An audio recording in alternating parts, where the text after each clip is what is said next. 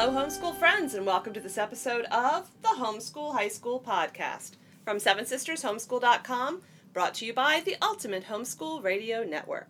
I'm Sabrina, and I'm here with Vicky and Kim. Yay! We haven't had Kim for a few episodes, and we're delighted that she's Kim's here. I'm pretty delighted to be here, too. Well, that's good, because if we were happy and you were sad, it would be sad. That would be sad. It would be sad. That would be very sad. It'd be very really sad. bad for our branding, too. We talk about community and Oh, sisters. yeah. But there could be sibling issues. It could happen. It happens.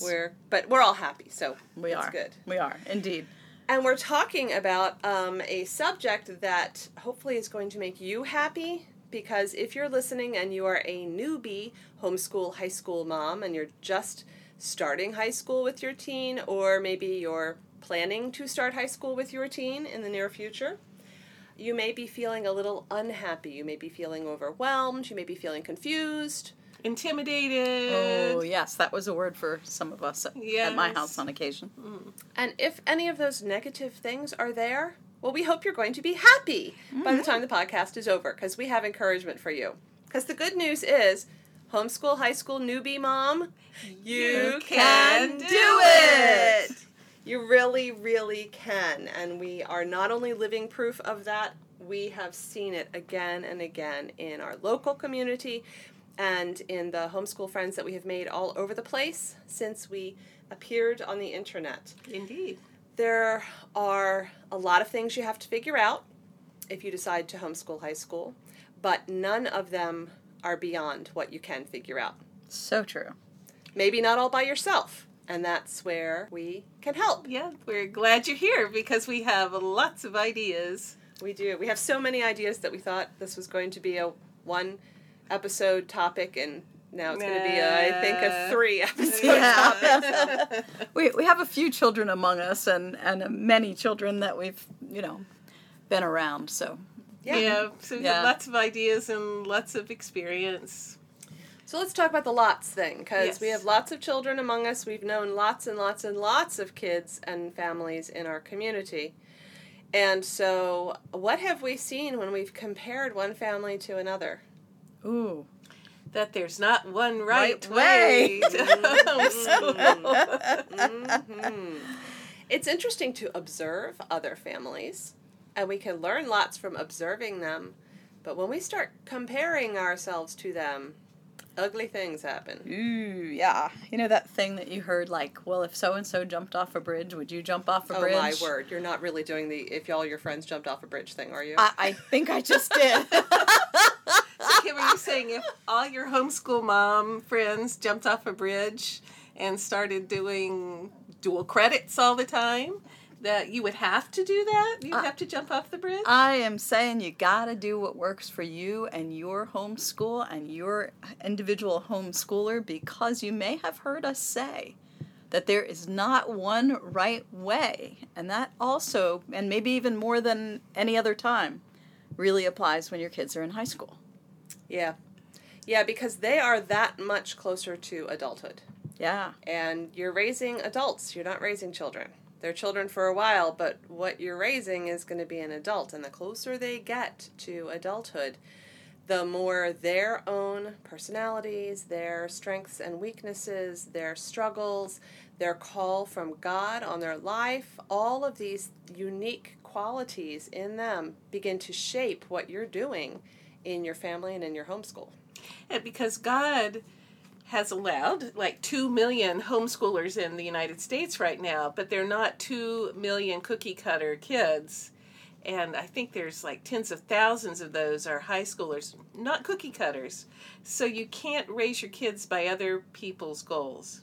I mean, there are state requirements for graduation. There are things colleges are looking for. And we're going to talk about some of that a little bit later in the episode. But from the gut piece of it, you are setting yourself up for a whole lot of tears and frustration if you are comparing yourself to every other family that you know.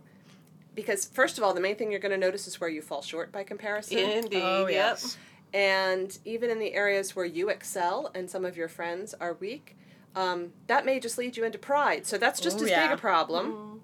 So yeah, comparison is not the same thing as observation and learning. And so when you talk together, it's really good to share ideas, but just don't slide into comparison. Mm-hmm. Absolutely. Yeah, use that community around you, whether it's local or on the internet or both. Just be really sensitive about how you use it. Right. Now, we're just going to lay this out there because it's true and it's sad, but, embrace it and then we'll work with it. Motherhood equals guilt. Yeah. Yeah, it's not just you that feels like, oh, it's my fault. Things are not perfect in my family's world and it's all my fault. It's not just you. It's all of us. Like, if you don't go to bed at the end of the day and feel guilty about something, you're probably just not conscientious. Or you've gotten really, really good at leaning into God, and He's taken it away. So spiritual, Kim. That was very gracious. That might be because that's where I'm living right now. Yeah, but okay, and that's actually where Kim went. Real is honest. The point. We are not saying you should be feeling guilty. No. We're saying that battle against guilt is absolutely the norm for moms because we so desperately want things to be wonderful for these people that we love so much. And we can't control the universe. Rats, Darn it. Indeed. Yes. Can't control the outcome, and we just have to realize that sometimes trying to gets us in trouble. So that leads us to our second thing. Avoid comparison was our first thing. And our second thing is avoid striving for perfection. Mm-hmm. Because perfection, it's not going to happen. Can you talk about perfection paralysis, Kim? Darn it, I knew they were going to look at me. We're going to give Kim a few minutes to think through the absolute perfect way to talk about perfection paralysis. So just go out and make a sandwich or something and come back. Oh, no, I can talk about anything. It's just actually doing it that's the hard part. So what makes people get stuck when we feel perfectionism, like we have to do this perfect? Oh, yeah. Well, there's the obvious perfectionist where you see somebody doing a lot, but then there's this, like, closet perfectionism that I love it. where the person so actually we had a tassel list on one episode of the things you want to do after you flip your kid's tassel at graduation. And now we've got closet perfectionism. That's awesome. All right, so what does closet perfectionism look like? Well, closet perfectionism is one of those things where neither you nor anyone around you would think, oh, wow, there's a perfectionist, because nothing looks perfect. Nothing feels perfect. But what happens is a lot of times in trying to do what you think is the ideal way to do something, you spend all this time getting prepared, or you don't have, I don't have 2 hours to work on that unit study, so I'm not going to get it done right now, so I'm not even going to start, or what have you. And in your desire to do something so well, you don't do it. So it's paralysis. Absolutely, and it can build up, and you can have all kinds of feelings of just like frustration or guilt or just angst or just overwhelm is a big one that comes with that too. Overwhelm's a good word. Like you can't make it perfect. It's just overwhelming and just get stuck. Yeah, absolutely. And it can also end up that you start and then you restart and then you make the same decisions over and over and over again because you are always second guessing. I was working with a young mom several years ago, and she was trying to map out how they were going to tackle social studies for high school. And she was trying to do her 4-year, look at the long range, what are all the things that I know I want to touch on. And then we started working into the 1-year pieces of it. What did she want to do freshman year? And she had some curriculum she really liked, and she was figuring out how to break it out over the year and what field trips she wanted to take. And I was thinking, wow, this is great. She's doing so well, And then, I don't know, she pulled another book off her shelf, some sample curriculum that she had, and it was laid out very differently. And she literally called me in tears. And she said, I've been doing this all wrong. Because this other book it's like unit based, and it's an experience, and we should, and she was beside herself, like there was one right way to do this. And I finally asked her, which one sounds like it would be more fun for you and your son? She said, well, I don't know which would be the better one. I said, don't ask which would be the better one. Which one sounds like it would be fun? And she was like, does that matter? And I just wanted to cry with her because that whole thing of you, even when you make a decision, you go back and you second guess yourself so much that you can't move forward. So yeah, there's no perfection, my friends. And you're going to feel guilty about stuff. And you're going to have to take that guilt to God and let Him work with you on it because your circumstances are not going to be perfect. And they can remember my favorite quote, which is, anything worth doing is worth doing badly. Yeah. Love that. They can contact me at VickiTillmanCoaching.com for moral support. There you go. And it doesn't mean that you try to do something badly.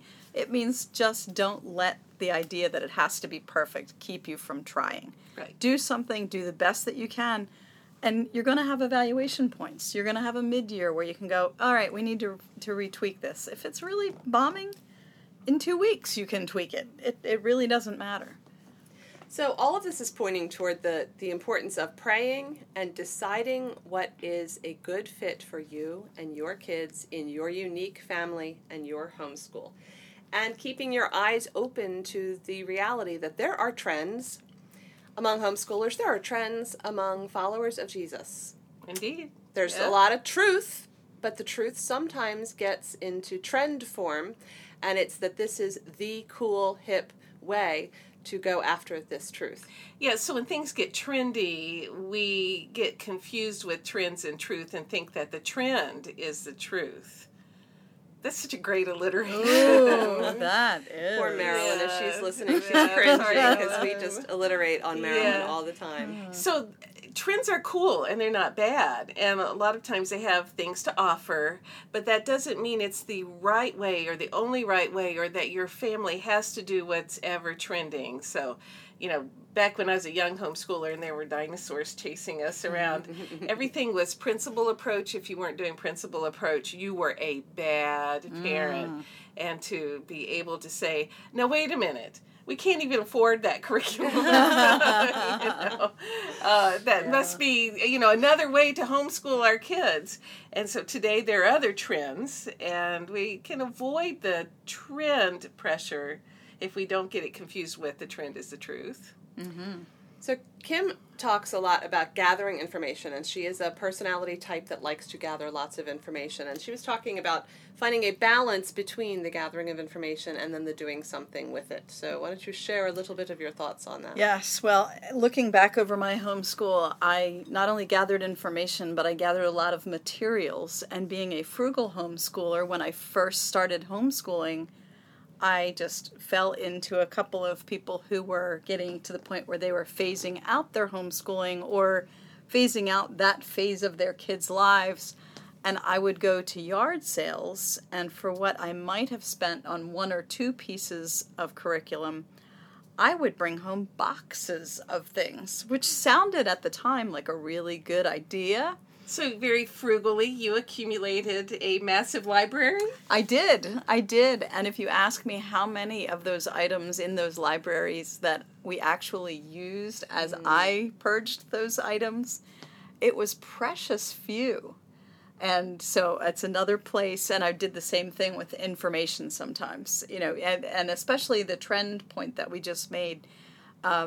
You just really want to be careful to balance the time that you spend gathering information and gathering materials with the time that you actually spend using them and being with your children. And, realistically, even though, we hit high school and things change, math and reading, language arts, they're pretty basic and they're still important all the way through school. So think about what's really, what's your meat and potatoes, so to speak, although I don't teach nutrition. So, what's your protein and your veggies, there you go. Of curriculum. Of curriculum, of your school. And then, what's going to be your dessert, which is the thing that you're going to maybe have once a week or whatever as a treat. And what's going to be your fruit, which is a good thing to have, but not too much. I'm really hungry. And I want to have dessert more than once a week. I just had U-Dairy ice cream last night for my once-a-week treat, and it was wonderful. If you're ever in Newark, Delaware, go U-Dairy. We are not actually paid affiliates for the U-Dairy Creamery. However, if they wanted to sponsor the podcast with some free ice cream, we would be okay with that. There you go. That's a great plan. I'll have to hit up the management there. So it's easy to fall into curriculum addiction because there's so many we can frugally accumulate. Closet perfectionists come clean about their curriculum addiction on the next Homeschool High School podcast. When I was a younger homeschool mom, every year we would go to the used book sale at our homeschool support group, and I am really good at accumulating things. I have bookshelves all over the house full of homeschool stuff, and the guy who did the tune-up on our heater came, for his annual tune-up. This old guy, he's probably 70 years old, and he looks around at all the bookshelves everywhere, and he says, "Ma'am, you got to get rid of some of them books."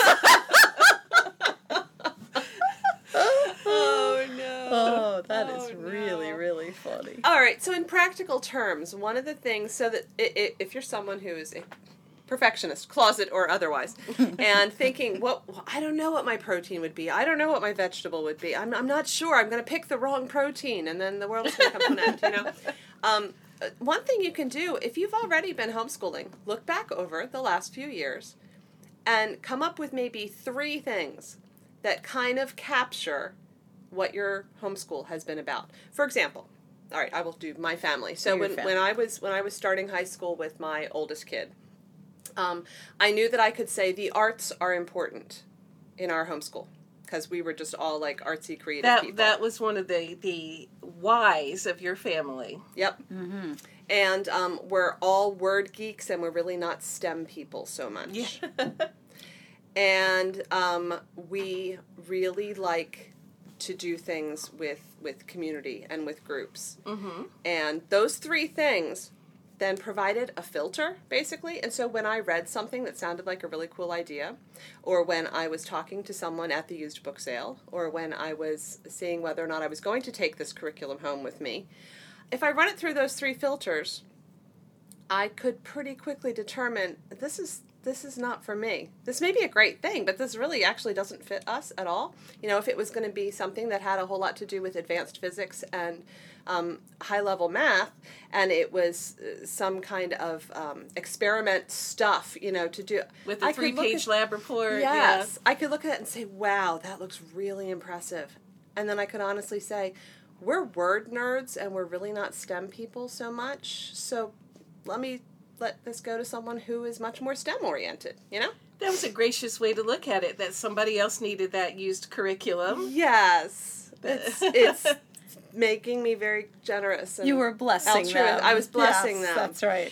And that's a good thing to know, like the family values help us choose if we allow them. So for your family, your filter was the arts and the words.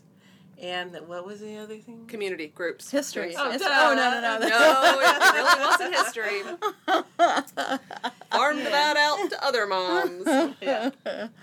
So, and then you could choose curriculum. You could choose the kind of courses that you use for covering the core classes and the electives. Could choose the kind of structure calendar-wise. Were we going to join a once-a-week co-op? Were we going to do a once-a-month field trip group? Were we going to do science labs with other people on a regular basis? Going to do summer drama camps. Yeah, and sing in choirs and play in bands and So if you can create a filter for your family and your homeschool, it's going to do several good things. It's going to help you not accumulate stuff you don't need. It's going to help you not spend money you don't need to spend. Mm-hmm. It's going to help you not feel so paralyzed when you're trying to put together your plan. And it's going to help you have less guilt when you put your head on the pillow at night.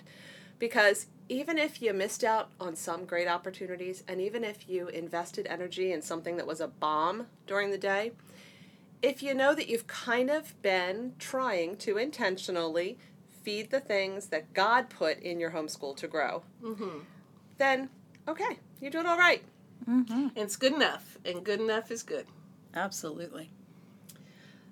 We do have lots of posts at sevensistershomeschool.com that address this whole idea of you're raising adults. Who are these people going to be after you're finished homeschooling? And what 4-year goals are you setting as you look at the whole of high school? And then how do you break that down into a plan for freshman year? And what are the goals there? And plan for sophomore year.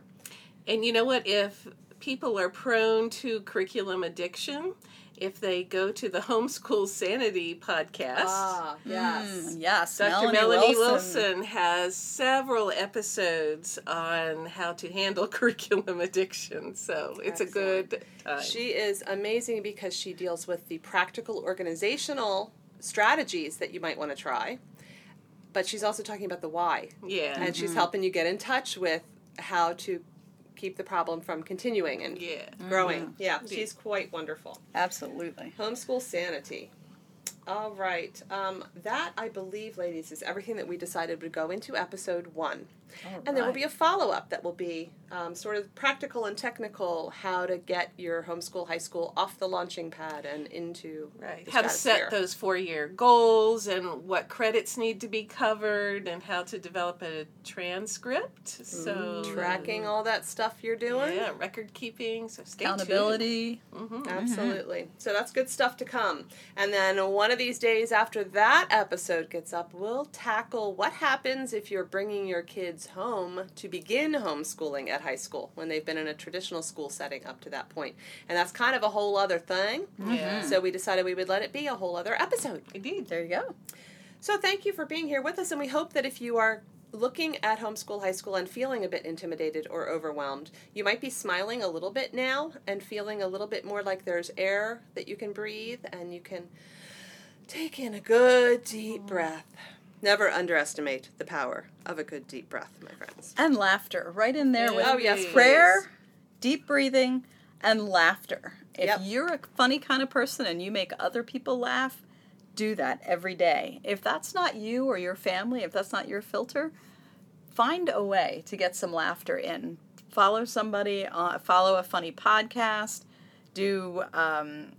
follow, look at comedians on Pandora, places like that. You know what geeky old ladies like me do? We go to YouTube and Absolutely. go to I Has Cheeseburger. Where people I Has post Cheeseburger. their There you pictures go. of cats doing stupid things. Oh, yeah. Very easily amused person. Or you could Yes. just tune into back episodes of the Homeschool High School podcast and you could laugh at us. whether we're Indeed. laughing at ourselves or not. That's 'Cause right. We understand that you might just want to laugh at us. That's right. We invite you to laugh we're- at we're- us we're as good well with as that. with Full us. permission. Full Yep. permission. Yep. And while you're laughing, click over to iTunes, throw some stars our way. Yes, I we mean, like stars. yeah, we like stars, and we would love reviews and shares to help other homeschool high school families find us. And we would love to chat with you on the Homeschool High School Podcast Facebook page, Indeed. or the sevensistershomeschool.com Facebook page, or on the blog at sevensistershomeschool.com. Right. So, yeah, is that everything that we're supposed to encourage Well, our and friends if you to do? have a friend who might benefit from this, you could actually speak to just them. tell them. Yeah. Of course, you could sit next to them and text it to them. Yeah, I was or going to say, that talking thing is like really old school. Yeah, cinema text. So, you know, at Seven Sisters, we do have a little online course for parents on how to homeschool high school. We do, and I believe Vicki Tillman, who's sitting right next to me, kind of pulled that all Yeah. together. She did, and it's pretty fabulous. 15 lessons. Yeah. For Video, parents. you can self-paced. You can do it when you want to do it. And it is called, ironically enough, Homeschool High School. You can do it. And you really can. And there's so much there that is the combination of your global, your why are you going to do things this way, and then the practical, okay, so since you're going to do them this way, here are steps to take to get Right. there. So, yeah, look for that. It is on the website. And So Kim is glad raising it's her there. hand. And actually, Kim's stretching her carpal tunnel. Oh. But so glad. Over here waving her hands back and forth. I thought she was just being really polite and raising her hand. Now I just flat up interrupted. So, yeah, I've just a word of encouragement about the Vicky's course. It is fabulous, and it's the kind of thing that I wish existed when I was starting Thank high you, dear. school. So thank you, yes. All right. Well, join us next time, and we will look more into the nuts and bolts of starting out as a newbie homeschool high school mom, because you really can do it. And thank you for joining us today on the Homeschool High School podcast from Seven Sisters Homeschool.com, brought to you by the Ultimate Homeschool Radio Network.